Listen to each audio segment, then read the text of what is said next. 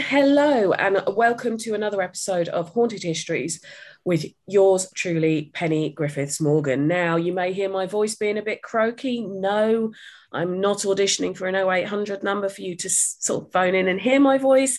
I've got COVID, but fear not, we're at a good distance. You should be fine.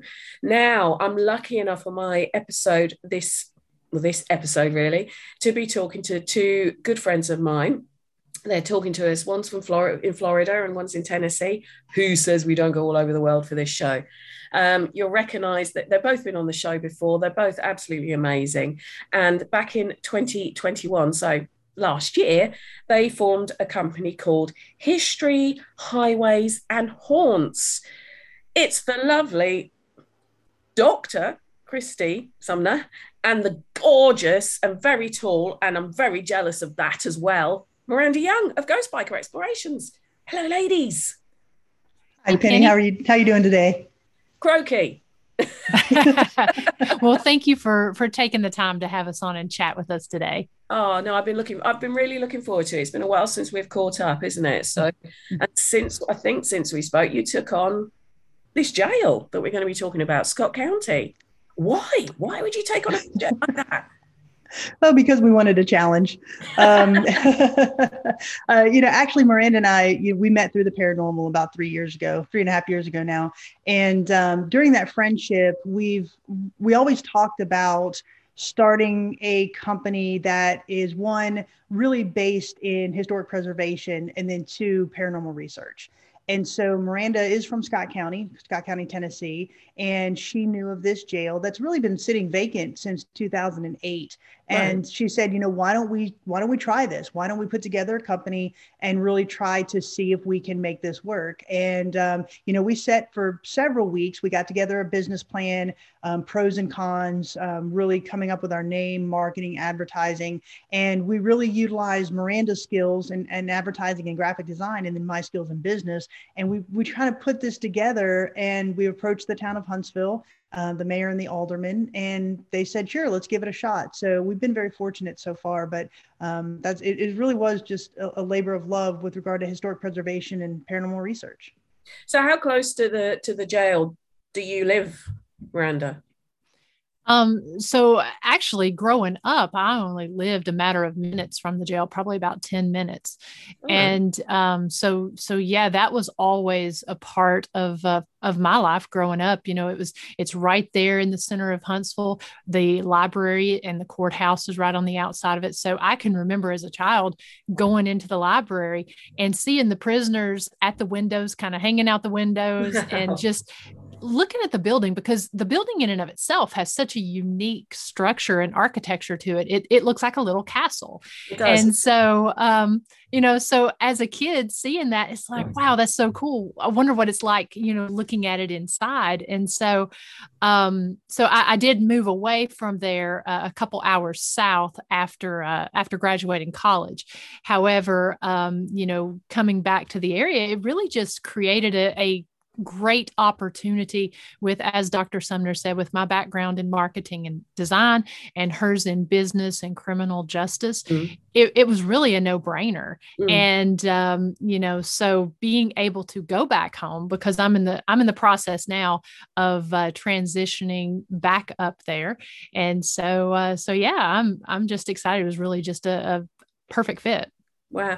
I was going to mention Kristy's sort of criminal, sounds awful, your criminal background. Not that you've been a criminal. You studied it. I mean, your PhD is in something. My PhD is in public administration with an emphasis on criminal justice. Yeah. So my master's is in criminal justice. Wow. Yeah, it does. Like you say, it's almost like a perfect storm, isn't it? Total serendipity and all that. It really is. When we looked at the factors that really kind of brought us together and how we really wanted to do this, to Miranda's point, it really was something that, one, is unique because we have our different backgrounds in this, but we're also paranormal investigators. So to be able to really marry those two, and when you look at what we've done, we really let the history be the facade of what we're doing, with the paranormal being the economic driver. And so when you look at the website, when you look at all of our marketing and advertising that Miranda's put together, you really see the historical portion being the front and center. And then the paranormal research with the paranormal teams coming in, we knew that was where the economic part of this was going to come in. Yeah.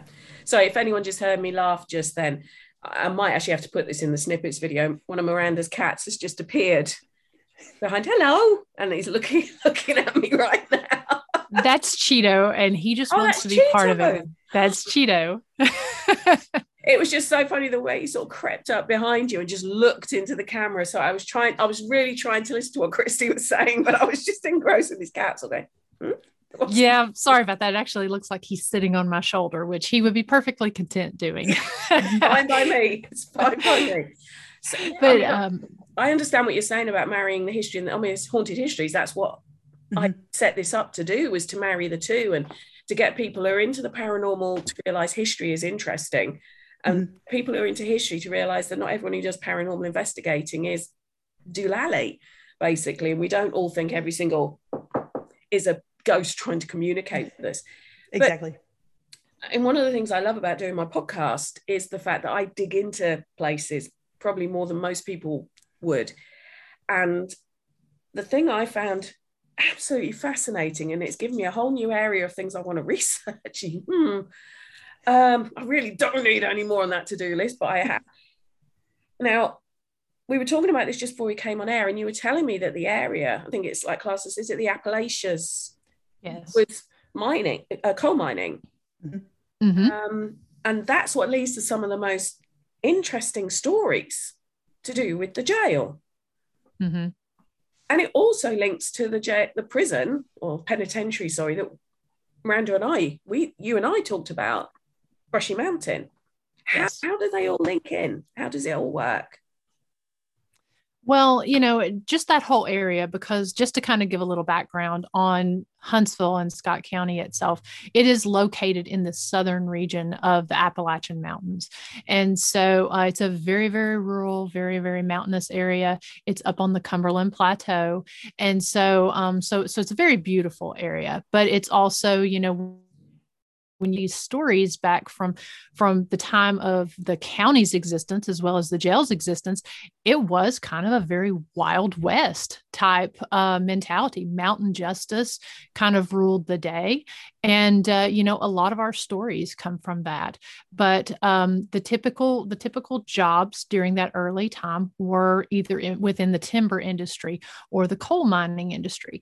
You can look as far up as, West Virginia and I believe Pennsylvania and everything, very, very rich in coal mining. And so that area of Huntsville and southern Kentucky, because it sits literally right on the line of Tennessee and Kentucky, there were a lot of coal mining camps in that area. And within just miles from Huntsville and within Huntsville itself, there was a lot of coal mining. So with all of that, you get the strikes, you get the wars, the battles, that sort of thing.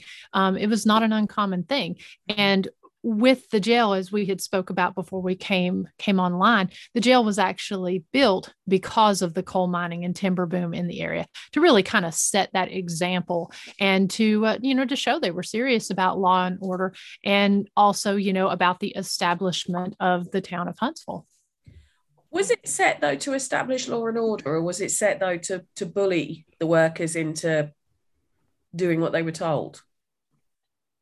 I don't think the jail was established to do that. As Miranda said, you've got to remember now, we're coming off of the tail end of the Civil War in the 1896 area. So that's 1896 was when Brushy Mountain was established, and we all know that was established because of the coal mines.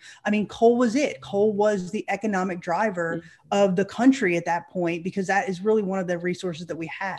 And so, to Miranda's point, from West Virginia down into Tennessee, you do have this fight for dominance to get this coal. Now, you do have these workers that are trying to make a living from coal mines, but then you have the state like Tennessee who is using inmate labor.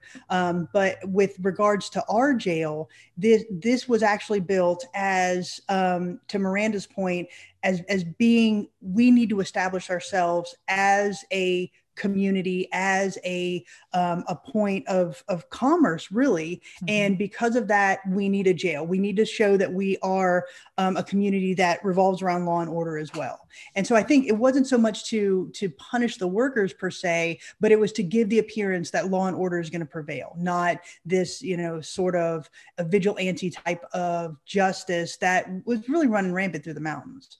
I mean, that's one of the things that shocks me. And I'm not sure of the politically correct way of putting this, but when over in the UK we hear of lynchings in America, we automatically assume it's coloured and black people being lynched. That's kind of what we've been taught to believe. But researching into this, I discovered that of something like 4,000 lynchings that are recorded to have taken place in about a 50-year period, a quarter of those were white people being lynched. And then when I start looking in, I did my normal thing, go into newspapers, Google, see what comes up. And I found out about the lynching of Rome Boyette and Harvey Winchester. And it was shocking, absolutely shocking. Now, that's probably one of the most famous stories that are associated with the jail, isn't it? Tell me about that one. What actually happened? Well, and, just to kind of jump back, to what you were talking about with the lynchings and stuff, that was at that time the most common form of corporal punishment here in America. And so, while this area of Scott County, while there were some racial type lynchings throughout the existence of the county, which really kind of took place more, and I hate to quote a time frame, but more in the 40s to the 60s, I believe, toward the height of the racial wars. There was more of that, but at the jail within itself, every one of the lynchings that they had there were all white people. And, it was, we don't have any records on any racial lynchings that took place. Wow. And so, at least not with our records that what we have within the jail, because the area that we're from, being a very poor rural community, there's not a lot of, actually, there's not really very much at all racial or ethnic diversity. Right. It's a primarily white community. And so, but we did find statistics that during its time, Scott County had the most lynchings as far as mountain justice within the jail as any other county in Tennessee. And so that's why I know Kristy spoke on that yesterday on our podcast. That's actually why that there became a push to try to get rid of that or try to eliminate it. They had petitioned to the governor. Yeah, they petitioned to the governor. Now that was the lynching of William Murphy. Right. So they did. And that was the fourth lynching out of the jail. And to Miranda's point, at that point, the community was really getting sick of vigilante justice.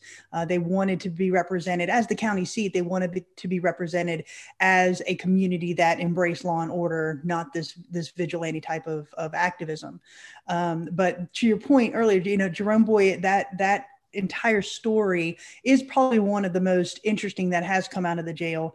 So that happened in 1933, and Jerome was actually in the jail for killing Sheriff Winningham in the next county over. They had gotten into an altercation, and the shots were fired. Nobody knows really who shot first, but the sheriff did end up getting killed, and Jerome went on the run. And a mob pursued him because he was, obviously he killed the sheriff. And he ended up giving himself up at the jail after the mob confronted Jerome's father and killed him. And so after they killed him, Jerome said, okay, I'm going to give myself up. He did present himself at the jail, and he was put in there. And there was another inmate who was in there. His name was Harvey Winchester. Now he was in jail for murdering two deputies. He had gotten drunk, and he, on one of these drunken sprees, he ended up killing two deputies. So they were both in there together. About 8 days later, after Jerome was arrested, a mob busted into the jail. They went in and they got Harvey Winchester, they got Jerome Boyette, and they took him out. And it was really a brutal type of murder for the both of them. They did string them up after they had killed them, but their bodies were riddled with bullets. They were told to run naked with a rope around their necks, and they were pulled back. So it was very brutal. But it is one of the stories that does come out of the jail, and one of the probably most well known in the county.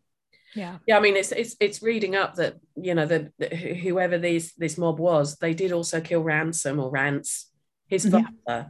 Didn't he wasn't the sheriff's son shot or something? He was. They ended up, so they were coming back. He was actually working at the Stearns coal camp up in the neighboring community up across the line in Kentucky. And so they were riding the train back to one of the coal camps there. And that's when the dispute happened. And as Kristy said, they don't know really who shot first, but during that, Sheriff Winningham and his son were shot. Yeah. I mean, it's when I was reading it in the newspaper accounts from the time, I must admit, I was like, shocked was that. And the reason I asked about, do you think the jail was built to intimidate the workers? It was kind of a loaded question. It wasn't meant to be disrespectful, because some of the accounts I read were that the jail really was trying to do the right thing. They were trying to protect people like Rome, so that he could have a fair trial, and it wasn't going to be influenced by the company men. It wasn't going to be influenced by the vigilantes, because can't someone be deputized literally at a click of, you don't have to go through training to be a deputy. You can just, here's a badge, you're a deputy.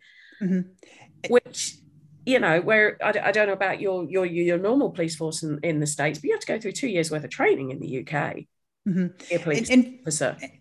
And for the most part, you do here as well. Now, at that time, when Harvey Winchester, as I said before, he was in jail for killing 2 deputies, and that's exactly what happened. So he was on this drunken rampage, and the sheriff at the time deputized his son and his son's friend on the spot and said, let's go get this guy. And they were the 2 that ended up being killed by Harvey Winchester, which is why he was in the jail when Jerome was put into the jail as well. So to your point, it was one of those where the lawmen of the community, they really strove to get law and order. But, when you're overrun with a mob of 25 people busting through the door, it's kind of tough to do that. Because they did. Yeah, was it Ethan Laxton was the prison warden? Yes, he was at the time, correct. Yeah, and he got injured in the process, didn't he? Because he tried to stop them. He did. He was the one. So the story is told by Anvil Clemens, but it's based on Ethan, and that's how Anvil got the nickname Anvil, was because he was beat so bad whenever they came in that they said he looked like he had been beaten like an anvil. Wow. And so that's where the name Anvil Clemens comes in. So is Anvil Clemens real? Anvil Clemens is it's a name change. It's a name change of a real character, because, one thing you kind of have to understand too about the area is the fact we are small. We are small. Yeah. We are rural. And so you still have generations left of the Winningham family, the Boyett family.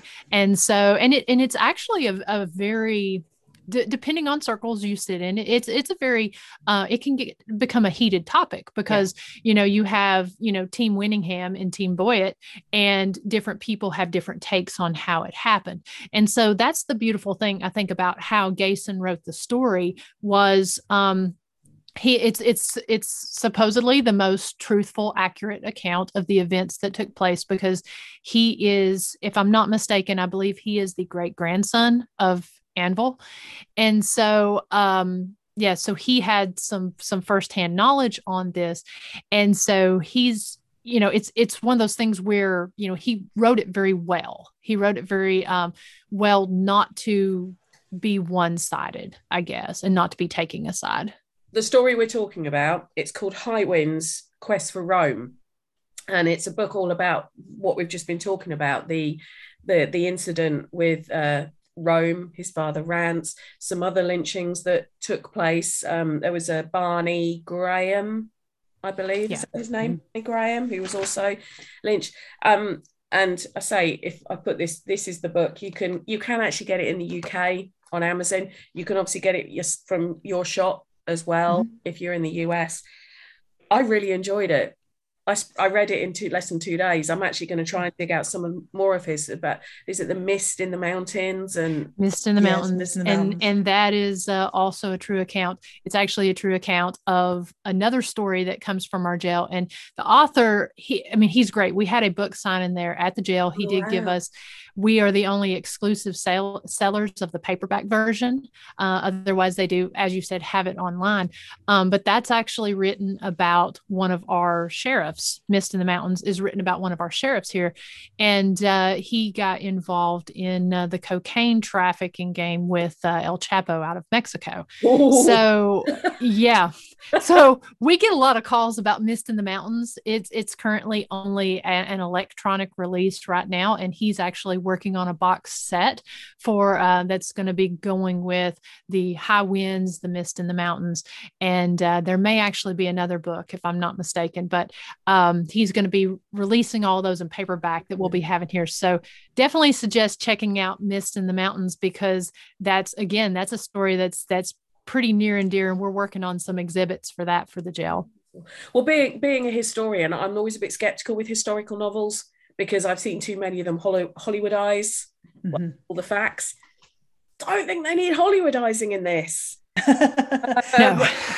And I have to say, the main character, Anvil, I really liked him. I'm kind of hoping he'd stay with Martha. Really. Especially when he started talking World War One stuff, I was like, oh, please stay. She's the for you. So yeah, when you get invested in characters as well, you know it's good. And I me being me, I did double check a few of the things in there, and I was like, yeah, that's actually what I found out. Oh, cool. So yeah, really, I can recommend it if anyone's looking for a historical novel that will make sense. Some of the stuff we're talking about as well. High Winds, Quest for Rome, and I will put an advert on the Haunted Histories. Thank you. For the book as well for people. So yeah, if the author gets some sales, I want commission. So do we. or I'll donate my commission back to the jail. There you go. No, he is, Mr. Gason is fantastic, and we're looking forward to his other stuff. He's very interested in the paranormal aspect of things as well. Yeah, and he wasn't into it as much before, but we've actually had different paranormal teams who have collected some really cool evidence that we're able to back up from the book. Just a quick kind of story about that. Speaking of Anvil Clemens. So before the book was actually released, before it was even publicized, Kristy and I got an early release copy of it. And it just so happened that the team that was investigating the very next night, Kristy and I were sitting there looking at the book, kind of, looking at details on it. Well, the team that came investigating the next night, they ended up on their ovilus getting the word anvil, and they ended up getting it 3 times throughout the night. And so a lot of the time the paranormal teams will come in and they'll say, hey, these were some of the different words. These are some of the different things we got. What is the significance of this? And so I thought, well, that's kind of interesting. So I said, let me reach out to the author, because I ended up pulling out our advanced copy. And I said, interestingly enough, this book has a guy named Anvil in it. So I reached out to the author, and it was kind of late that night. And so he got back with me first thing the next morning. And apparently he saw the message kind of in a sleepy haze, and he couldn't sleep after he saw it. And he said, here, he goes, you really blew me away last night. And he goes, I don't know how I necessarily feel about the paranormal, but let me tell you, Anvil is. And so he explained to us what I had told you about the nickname and being beat like an anvil. And so he said, nobody would have known that, because it's a name that he came up with. The book hadn't been released yet. And so that got him really interested in more. So we ended up talking a little more to the paranormal team, and, they had captured it in a specific area of the jail, which we were able to, that was kind of the area that he was beat in, was where they ended up capturing that. Wow. So it's really cool to be able to go in. Now, had the book come out I don't know, I might have been a little more skeptical, but that's the type of stuff we get there at the jail. The Ovilus, the SB7, different tools like that are word makers. We get a lot of words where the spirits will confirm a lot of historical information. They'll talk about, what you're doing, what you're wearing, events that are happening around. They'll talk about the articles and the artifacts that we have in there. It's really quite fascinating how that's worked out. And we're really excited to see kind of how that progresses. So the jail itself, I believe, was it 1904? It was built. Yeah. And then it was, extended in 1922 with a third floor. Correct. Yep. So the jail was built in 1904, and then in 1922 there was a fire that destroyed the second floor. So they decided, instead of just repairing it, we're going to go ahead and add this third floor and make that maximum security. And so then it was in operation until, with inmates inside, it was in operation until 2005. It closed permanently in 2008, and then it really sat vacant until 2021, when Miranda and I came in and really started this museum and History, Highways, and Haunts. There was a period in 2017 where they did get a tourism grant to repaint the walls, put in some windows and the air conditioning unit and such. But basically it sat vacant until we came in and really kind of brought it back to life. Wow. And help a British person out here. What's the difference between a jail and a penitentiary? So a jail is a location where you've got inmates who basically have a county sentence. So a shorter sentence, anywhere from one month to a year. A penitentiary will hold prisoners that have federal offenses with prison time more than a year.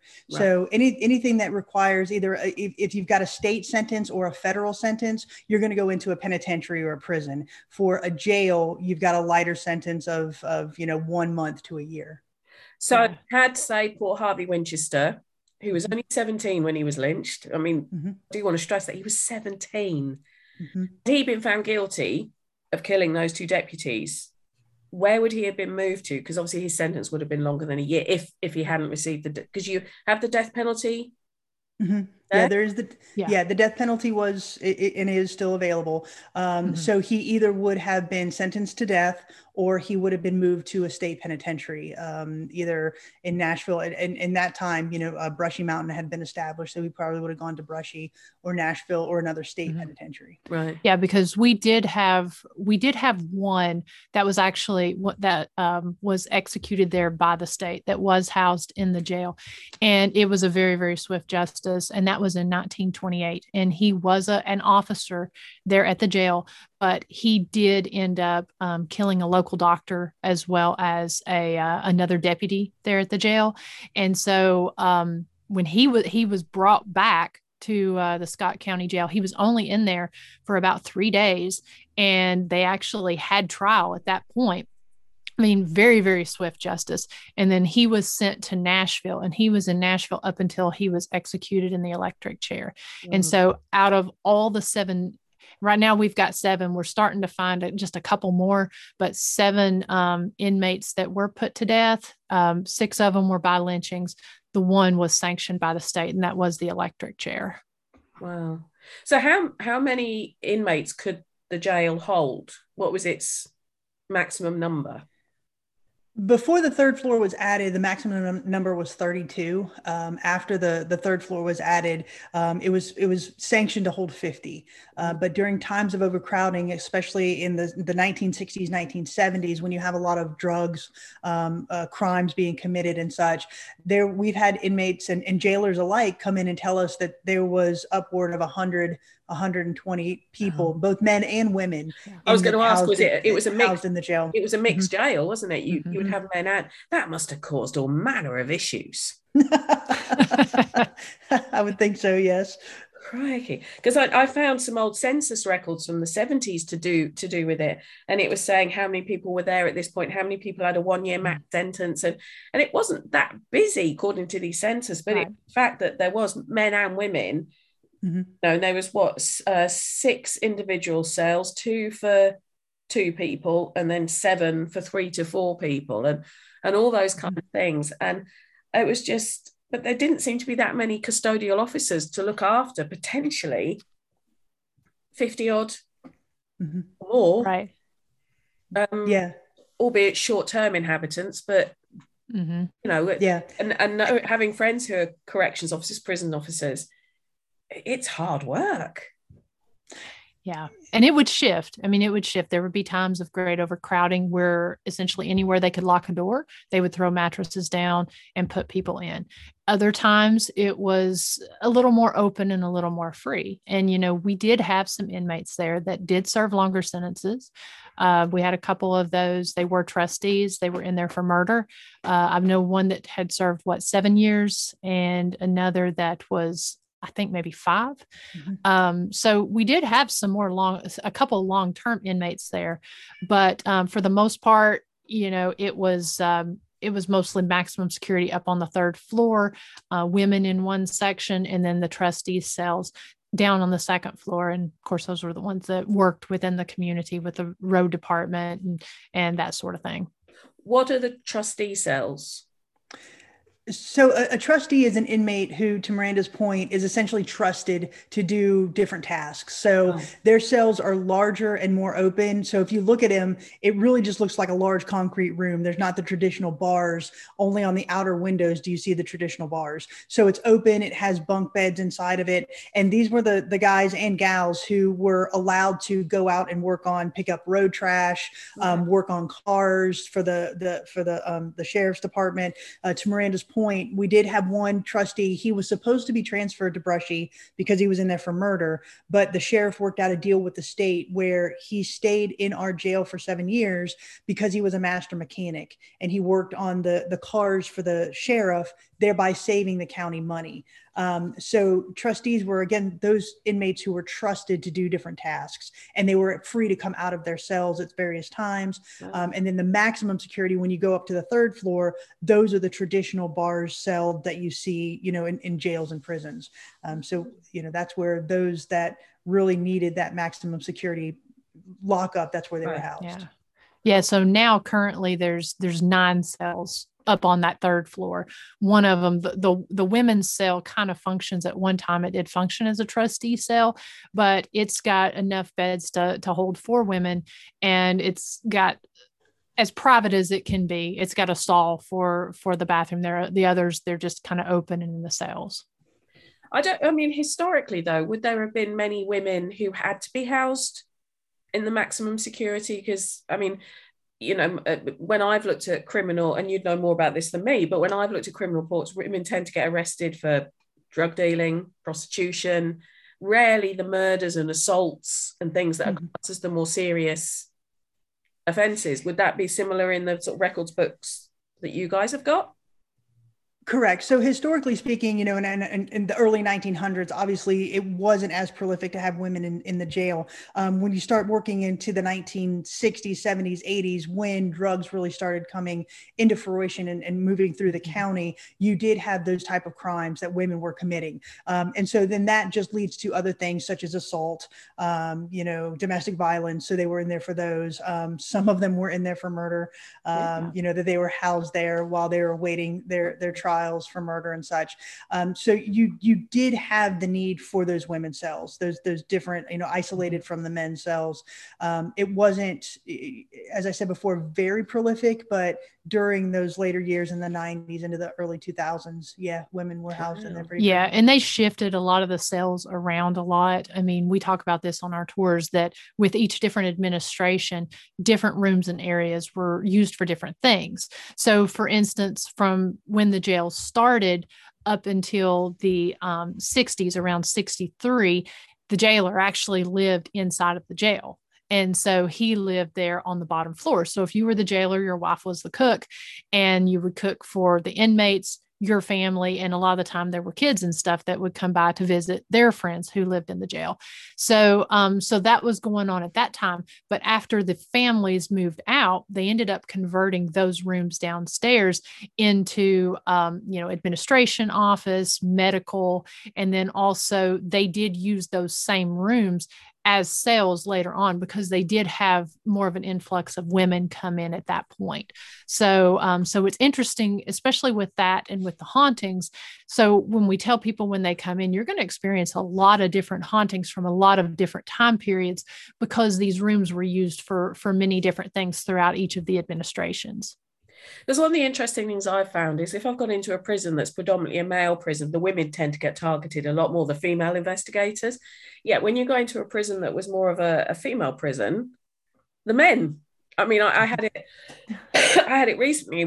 My husband and I did an investigation at it was called a Bridewell, and officially that was more for women, but they would. If there was a local murder case where he was brought there, a bit like they would have been brought to a jail and then sent to the penitentiary.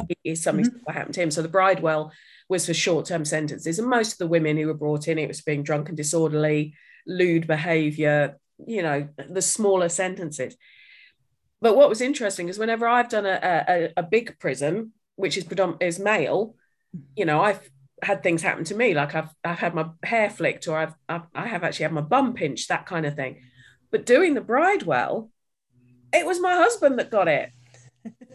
And there you go. I thought he was hilarious, especially when I was using the K2 to try and communicate with whoever this spirit was. And I said, do you want me to leave you alone, my husband, in this room? And it flashed up to red. And I was like, dude, you're okay? And he went, yeah, sort of. Yeah. And I left him. And yeah, he's battering away. So I wonder what the sort of, what do you find in yours? Do you find it's more, they're more interested in the female investigators or the male investigators, or is it 6 of one and 1 of the other? Depends on the area. Yeah, it's actually both. So when investigators who are male go into one of the trustee cells that was predominantly for women, the males seem to have different interactions if they go in there just either alone or with another male. For example, we had a friend of ours who's also a paranormal investigator. He came to support us on our opening day, and he was walking up, just kind of touring the jail. So he walked up to that cell and he walked inside, and something grabbed him and spun him around. And wow. So when other men walk into that room, they get a different feeling than females do. But then you go up to the maximum security level, which was predominantly male, and you go into one of our cell blocks up there, it very much is skewed toward women. If you have an all-female team, or we have a co-ed team that comes in, we say, let the females in the team sit here for a little bit by themselves, because you're going to get different activity. And it really is both. So it's a cool way to do it.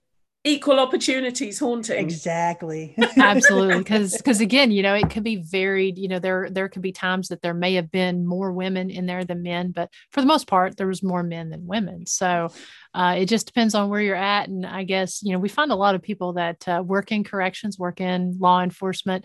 They get some different types of activity. We've had people who have kind of drawn on either their past criminal background or their family's criminal background as a talking point, and they've gotten interesting activity from that. So it just varies on the spectrum. It's really interesting, because you truly never know what you're going to get when you go in there, because they really seem to really like interacting. Mm-hmm. So what's been your favorite experience either you've had or a guest has told you they've had? I mean, we've had the anvil thing, which is pretty cool. What's been your sort of thing that's made you go, yes? Well, the interesting thing about the jail is we get those experiences almost on a daily basis. So, Miranda and I'll be sitting in there, or one of us will be sitting in there, and we'll hear footsteps run across. We'll hear doors slamming on the 2nd or 3rd level. I mean, to the point where we don't even go and look anymore. We're just like, y'all calm down, because voices. I'm tired of running up 33 stairs to figure out what your problem is. I'd say probably one of the most compelling things that I've seen come out of the jail. We had we offer public ghost hunts. And so that's where we allow guests to come in and they investigate with Miranda and myself. And so Miranda we had split up, and Miranda and a couple other ladies were down in our drunk tank area. And we had told them, if you're going to take pictures, snap 3 in a row, right? So you can have validation pictures. And so this woman, we had a REM pod inside one of the former drunk tanks. And so you see the red ambient light from the REM pod.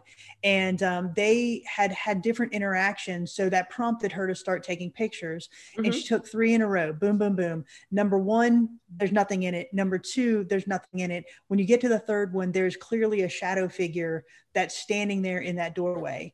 And so that to me is probably one of the most compelling, because we've tried to debunk it and there's just no way to debunk it. I mean, there was nobody standing there, nobody had moved. And so that to me is one of probably the most compelling pieces of evidence that we've captured. Yeah. I mean, we've had everything from physical type activity, from pictures being, pulled off the walls, to, I guess probably one of my favorite, it was one I'd experienced myself. And, the jail, its resident spirits are not just inmates. We've got sheriffs, former sheriffs there as well, and are very, very tell whenever we're starting our tours, or when we're talking to the paranormal investigators, is about Sheriff R.D. Ellis, and how in 1925 he was bringing in a moonshiner, and he was shot ambush style from behind as he was bringing that moonshiner in. And so his body was brought into the jail and prepared for burial. And he's one that we do believe is still there. Some of the evidence that we've captured, he was a Baptist preacher, and he ran under the strong stance of getting rid of moonshiners and restoring law and order. And so we believe that was something that was very, very important to him, was keeping that law and order. And so after our first investigation that we had there, the team, they had left. I was going up to clean up and lock up for the night. And as I was coming out of the room to go put some things into another room, I hear this really deep, rich hum, and it went on for about 6 seconds, which is, quite a long time in paranormal time. And I turned afterwards to go get my stuff. And as I walk back into the room, we have a security camera in there, and you can kind of see that I'm a little bit shaken by it. And so as soon as I go in there, you hear 2 male voices. One says, "There she is," and the other says, "Not so loud next time." And so they're clearly aware. And, I had reached out to Kristy, that next morning, and I said, "Hey, that humming was incredible." And I'm like, "See if you captured it on any of our security cameras." So she was actually listening for the humming, which it was too far away to capture there. But to hear those voices and to hear them say, that they knew what they were doing, they knew I was there, and they knew that I heard them, was pretty cool. Mm-hmm. Well, then again, you got that amazing one at Brushy, didn't you? That still sends my spine when I hear it. Yeah.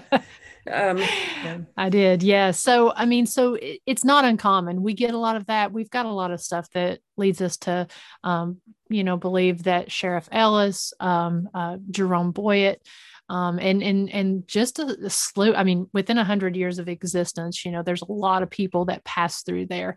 And then, like we had mentioned earlier about with the water that's there and the local sandstone and everything, so it's just something that it's really neat to be able to capture those, and then also be able to kind of tie them together and get a consistency, so you can kind of put a name with a spirit that you're communicating with. Well, we did. I don't know if we actually recorded that. The building itself is made of local sandstone, isn't it? And obviously sandstone has a high amount of quartz in it. Quartz is meant to be a very good channeler of psychic energy. And you were saying that you mentioned this on your tours when you explained to people why you think this might be a factor. Correct, we do. So to your point, the jail is made up of sandstone bricks. They're 4 feet by 3 feet by 6 feet. So they're thick and hardy bricks. And then we have the river that runs it's probably about 30 to 40 yards behind our jail. There's a river, there's a waterfall and all of that. And there's also the Native American influence that's in the, just in the area as well. So we think all of these are conductors of paranormal, and that's the reason why this little jail is so active. I've been all over the country investigating, and I can honestly say that this jail is probably one of the most intelligent haunted locations that I've ever investigated. To Miranda's point, the spirits will call out what you're wearing. If you have some type of emblem or something on your t-shirt, it's very common for you for them to get a name. Like, for example, we had a flashlight tour and a guy was wearing a Tech 9 hat. And as soon as he walked into the cell, the obelisk said 9. And so just different things like that. They'll say what you're wearing, what you're, they'll repeat what you're saying. It's an amazing experience to be a part of. Yeah, we were doing a flashlight tour and a mom and son were kind of walking around opposite corners from each other. And what we always do when we do the flashlight tours is for the last probably 15, 20 minutes, we turn the lights on and let them kind of roam about and look at the museum. And so right about that time, the mother and son kind of come around the corner, meet face to face. Well, all of a sudden the mom screams because he spooked her and the obelisk yells out, surprise. So it's just, they do that all the time. It's so interesting, just some of the things that they'll say. And we always tell the investigators, don't discount the subtleties because the subtleties are something kind of big. Definitely. So is it quite a friendly feeling place, or is it quite a sort of, you need to be on your guard? Because you know what I mean? But a lot of people, like, they'll say Alcatraz and they'll say, oh, I felt really scared in Alcatraz, blah, blah, blah. I actually didn't. I've never investigated, but I have visited it. I actually found it quite relaxing. But a lot of people I know said so I don't know how much of that is sort of psychological feeling. But what kind of vibe does the building get? Do people walk in and go, oh, or do people walk in and go, actually, this is surprisingly chilled? Almost. Well, during the day, you have those people walk in and we'll have guests walk upstairs. And again, the paranormal aspect of it is not prevalent when you walk in. We don't advertise a lot of it, but you'll have people that'll walk upstairs and they'll come back down and say, is this haunted? Because I felt this, or I saw this, or I heard this. But then during the night, it does take on a different vibe. I can honestly say I've never been scared, but because so much happens there, you're always on your toes as to what's going to happen, right? So you go up at night and you turn the lights off and you're kind of anticipating a noise, or you're kind of anticipating a voice. So there's a lot of anticipation, I guess I would call it, of what am I going to experience when I go upstairs to the second and third floor. But I've never been scared, but you're always kind of on your toes. Right. And I totally agree. Buildings that you go into, you do have that feeling of, oh, this ain't great. You know what I mean? It's that kind of apprehension. I mean, just looking at it, it's got its own presence to it, being this castle. And so, some of the sandstone is discolored and stuff. So it gives it just this ambiance and this feeling. The second floor is you don't have a lot of ambient light. So it's a darker floor. People are just coming up, there's 33 steps to the top. So they're coming up halfway.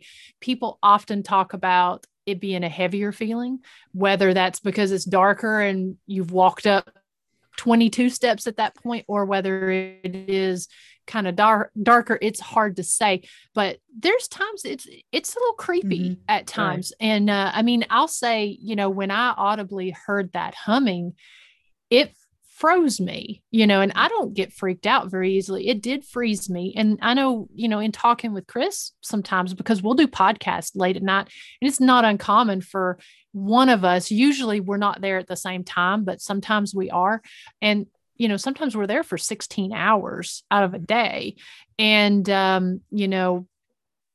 know I've been kind of creeped out, and I think you've called me a couple times with some creepy things happening and certain things we've heard. I've never experienced anything like malevolent or demonic. You're in a prison, or you're in a jail. So, you're not going to necessarily be encountering some of the nicest people. And a lot of the time there's a lot of posturing and posing and stuff like that that's going on. I do feel like they're happy with what we're doing. I actually really think they like because one of the things we've got in there is we've got a true crime museum for the daytime tours. So people can come in and get a lot of history on Scott County. And if they want true crime, we got true crime. And so sometimes I think the spirits in there, I don't want to say whimsical, but I think I don't know if they get kind of impressed by some of the stories and some of the stuff there, but I really feel like they like what we're doing, and they kind of like sharing their stories is what it sort of seems like. Mm-hmm. You need to interview me on your podcast when you're in the prison and see what the sound of my voice resonating through the prison. We do. Yeah, we absolutely need to do that. And to Miranda's point, it is almost kind of, there are points where there's whimsical stuff. You hear location owners talk about things going missing when you go in investigations and stuff, and you're like, whatever. But it's a real thing, right? So, I mean, we've had items go missing that we cannot find. When we first opened, we actually got the keys about 2 months before we actually had our grand opening. And Miranda was cleaning on the second floor. I wasn't there at the time. So Miranda was cleaning on the second floor, and she was running a shop vac under the ledge of an old dumbwaiter system. And she dislodged a razor blade that had been taped up underneath that ledge, and like contraband. And so she called me right away. She said, "You're not going to believe this. I found this razor blade. It was taped up underneath here." And so we had a table up there where we had our cleaning supplies. And I said, "Well, put it on the table. When I come in, I want to take a look at it."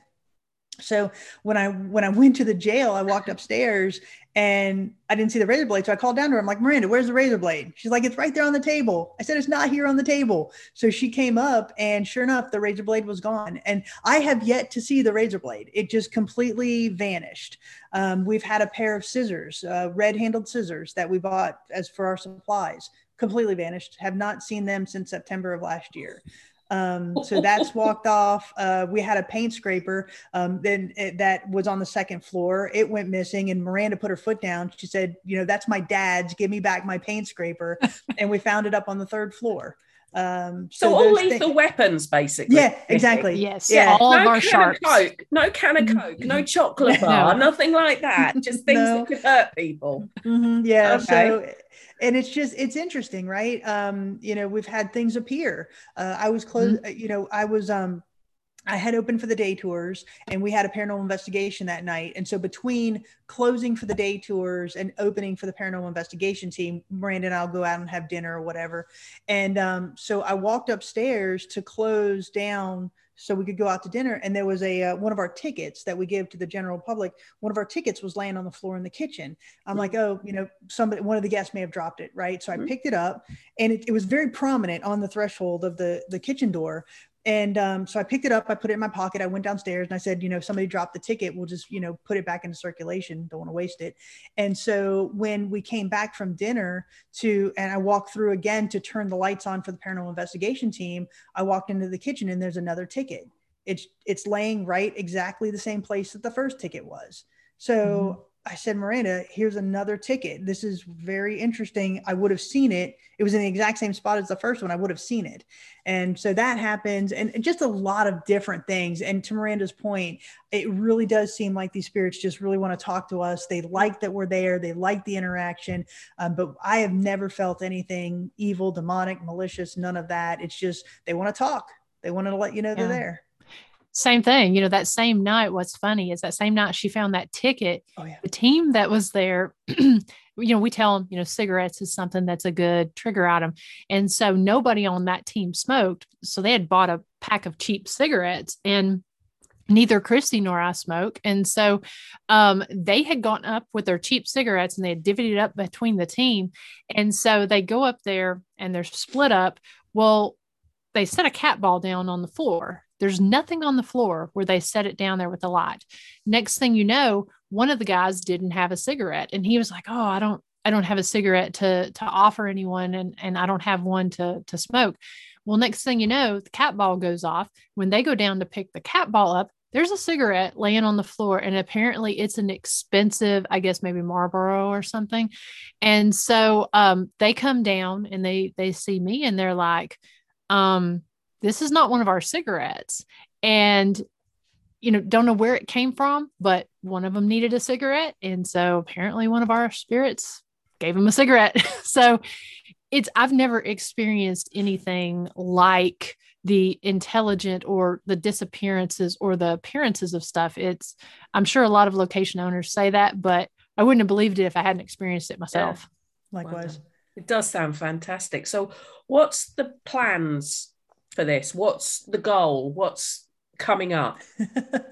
Well, the reason we formed History Highways and Haunts LLC as a company is because, again, our goal is to find locations that we can help preserve through this business plan. And so our entire goal is to really establish ourselves at the historic Scott County Jail, preserve that building, but we also want to consult with other locations. We want to take our expertise as to what we've done here, take our business plan, help other locations really achieve what we've achieved. And, you know, to highlight the historic preservation of these locations, as well as allow paranormal investigations to be an economic driver. So, you know, my experience right now, and one of the talks that I'm kind of fascinated about, is historic preservation and paranormal tourism. So we're using that and our experiences as really a catalyst to drive more paranormal tourism to these locations. We've got data to support this. We've got our business plan to support this. And so that's really one of the things that we're trying to do with the company, as with the historic Scott County Jail. Obviously, that to us is our baby. It's something that we put a lot of time, money, sweat, and tears into. So that's not going anywhere. So we're really going to grow that. We have got events planned, a lot of paranormal research studies we're taking on there as well. So a lot of different things that we're really excited about. Wonderful. Yeah. And it's interesting because we've had people from other communities come to look at our museum because, you know, we've only been open since September, and it really is quite a robust crime and punishment museum. And a lot of these locations, you know, one of them in particular, it's an old jail. And so they are a not-for-profit, but it's one of those things of really just letting people know. I don't think people, if you're not in the paranormal, I don't think a lot of them realize just how good of a business it is in that sense for preservation, but then also for these not-for-profits, for instance, that maybe are doing, they're trying to look for ways to make money in the preservation area, but not spend a lot of money because they don't have it to spend. And so paranormal is really a no-brainer because, you know, I mean, one, if you have the activity and if you have a safe, sound structure, and in some instances not safe and sound, but if you have a safe, sound structure, I mean, that's something that can really work for you. Yeah. Oh, you're preaching to the converted. This is a conversation I've had with so many locations in the UK, but a lot of them are very like, oh, we don't want to go down the paranormal route because then people won't come and visit because they'll think they're ghosts here. And I'm like, it doesn't seem to work like that. People, you know, right. What would you rather do? An event maybe once a month and keep the place open, or go, no, I don't believe in it, therefore I'm not even going to entertain that, and you have to shut in 6 months. Yeah. It is kind of, yeah, I have seen. So you are preaching to the converted here. I think it's amazing what you two are doing. I think you're a dream team. I'm looking forward to see what's coming next. If you get any poorhouses, workhouses, please let me know, because that's a field I'm fascinated about, the whole sort of social history side. Absolutely. But how do people get in touch? How, if someone's in sort of Tennessee area, then maybe they've popped over to Nashville to visit the Grand Ole Opry and they want to come visit, how do they go about it?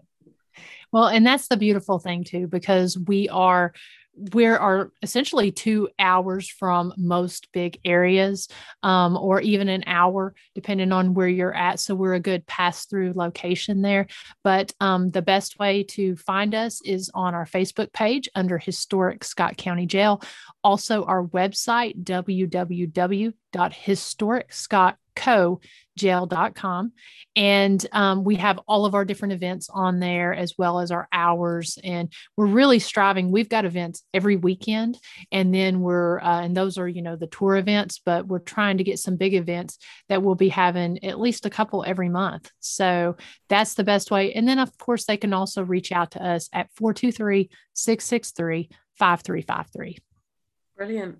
Oh, thank you so much for being my guest. And thank you for what you guys won't realize, because these two are utter professionals, is whenever they saw me mute and start coughing, they carried on talking for me. It was wonderful. it was almost like we'd planned it.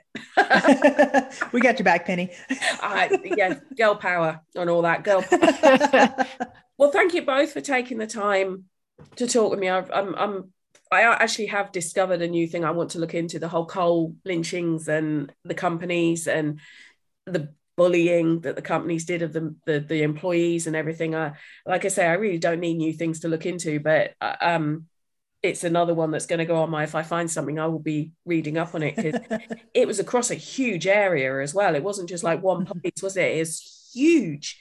So absolutely. It was, and whole towns, because these towns were built out of, coal mining towns. They had their own script, their own money. And so that was one of their ways of controlling them, was they would give them a job, they would give them a house, and then and they would have the money that they would had to spend at that company's store, or had to spend with on that property. So it was just, in a sense, it kind of is almost a form of slavery, just on a different level. So yeah, it's very interesting just in that area, how much control it had. Definitely. We had something similar in the UK with cotton mills, and the owners would build the school, they'd build the shop, they'd build everything. And I had it with personal family members who was an iron worker.